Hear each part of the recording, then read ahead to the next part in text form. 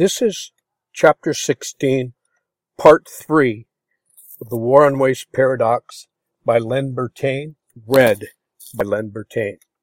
Mac was explaining that teams were going to pull some power and control away from the supervisors and managers. It was only logical. He was pointing out his opinion as to why most quality circles or total quality management or lean manufacturing programs failed. He went on. Now let me ask you this. In the process that Dr. Elby has been discussing, what is the definition of work? One of the supervisors answered, work is planning, controlling, and doing the work. Okay, now Mac went on.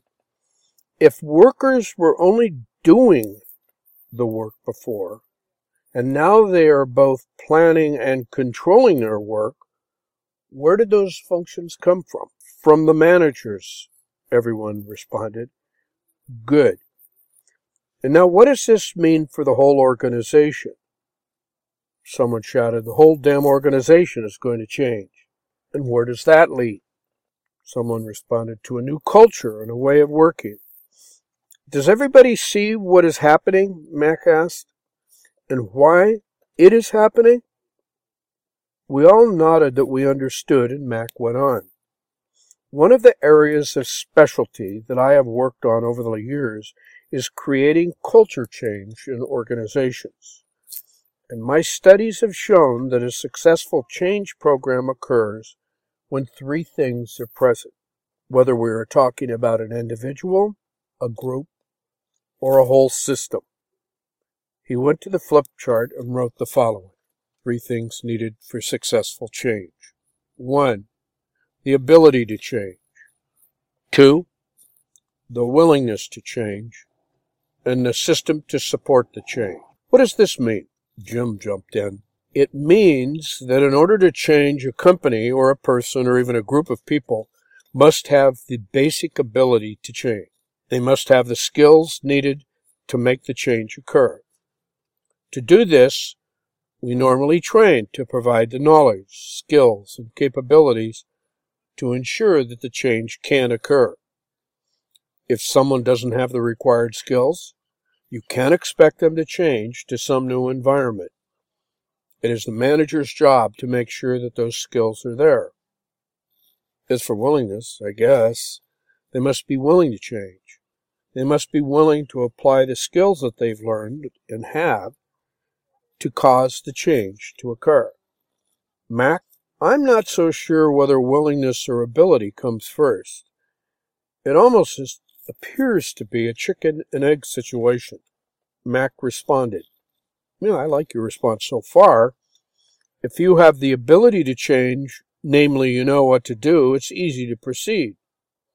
If peer pressure keeps you from implementing the change, you clearly won't have the willingness.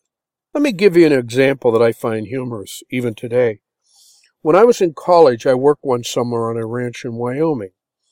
Of all things, an OSHA inspector arrived at the ranch and decided that cowboy hats were not sufficiently safe to protect cowboys in their ranch duties. From his view, every cowboy needed to wear a hard hat, so the change was ordered. Clearly, the cowboys understood all the reasons for his analysis, but they didn't want to change. They didn't have the willingness to change. They liked their cowboy hats. Needless to say, the cowboy hats stayed. But the OSHA inspector was unceremoniously removed from the premises, physically. I use that example because it represents a group of workers who have the ability but not willingness to change. Now let's talk about quality pump. Many people have told Dr. Elby and me that they really think that some kind of a change is necessary. And they have the willingness to change, but they lack the skills. They do not have the ability, so they need to be trained. Jim, you are right. It is almost a chicken and egg situation, but it is more. More than ability and willingness needs to be present in any change to last. Jim, could you continue with your explanation? Jim went on. And I think by system, you mean those things that are needed to support the change. What you're saying by system, I guess, is all those things that make the change stick. If you don't put a system of support in place, then the change will only last a little while. Mac went on. Jim, that's right about the system. But who controls the system?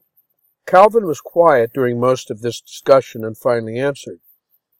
All of us in this room, and any of the other managers not in attendance at this meeting. The managers control the system, right?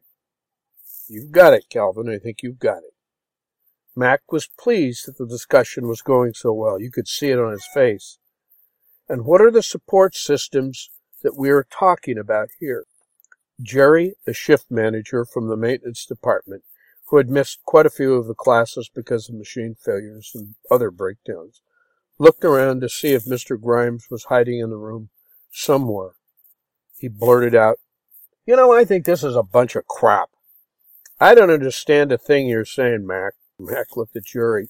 What don't you understand? I don't understand why we are talking about change. Since you've been saying that everything we do is so bad, why don't we just close the doors and be done with it? I think everything that's going on here is stealing money from our bonus. That's what I think. This company is in big trouble and this program isn't going to fix it. Let's just struggle the way we've been for another couple of years and then I can retire. Okay, Mac said. So you want to leave everything the way it is just so that you can retire in peace? Jerry replied sarcastically. Yep, that's about it. I think that Dr. Elby sure talks a big game. I don't think you guys can deliver for us, and it seems like nothing but busy work. Mac looked at him. Jerry, why do you think Dr. Elby and I are going to do anything? We told you right up front that we don't make the changes. You do. To be honest, Jerry, I think what you're suggesting is totally selfish. You have only a couple of years left, and there are a number of people in this room who want to be working here in 20 years so that they can retire also. Mac started to get a little bit heated, and I think that what is wrong with America is like what you're saying, Jerry. Everyone is watching out for him or herself and is not thinking about anyone downstream. You can't get by with that attitude anymore. It's the kind of thinking that gets us into wars, that causes mergers to put people out of work, that creates homelessness in the cities, and that doesn't do anything about it. It's selfish. And I won't let that go by a minute, Jerry. We just can't think about today. We have to pull together as a team to make sure that we pay attention to the stakes of everyone, today and in the future. Dr. Elby and I wouldn't be working with you if we thought you were failures and couldn't get the job done. But we won't do the work you will, and you'll be proud of the company you create. In order to get there, you have to change, and that is what started this whole discussion. Jerry, for pissing me off, forgive me. But I mean everything I said, and you are entitled to your own opinion even if I disagree with you. I think you can make your retirement an even happier one if you know, Jerry, that you help make the company healthy. You help change to a better way of working, a more profitable way of working, and maybe you can lead the way. Don't give me any crap about a short time until retirement. Think of the past and all the things you wanted to change in the way the company was managed. You now have a chance to do something about it and make it right for those who follow you. Well, Mac was cranky and everyone was silent. Everyone was paying attention, though. Earlier, he had appeared to be a pretty mellow guy that didn't appear to be bothered by negative people like Jerry. After his speech, everyone stood up and clapped. Even Jerry managed a few claps. Order settled back, and Jerry responded, I guess I hit one of your buttons, didn't I? Everyone laughed at Jerry's attempt at a peace offering. I'm sorry, Mac. I just wasn't trying to be selfish or negative.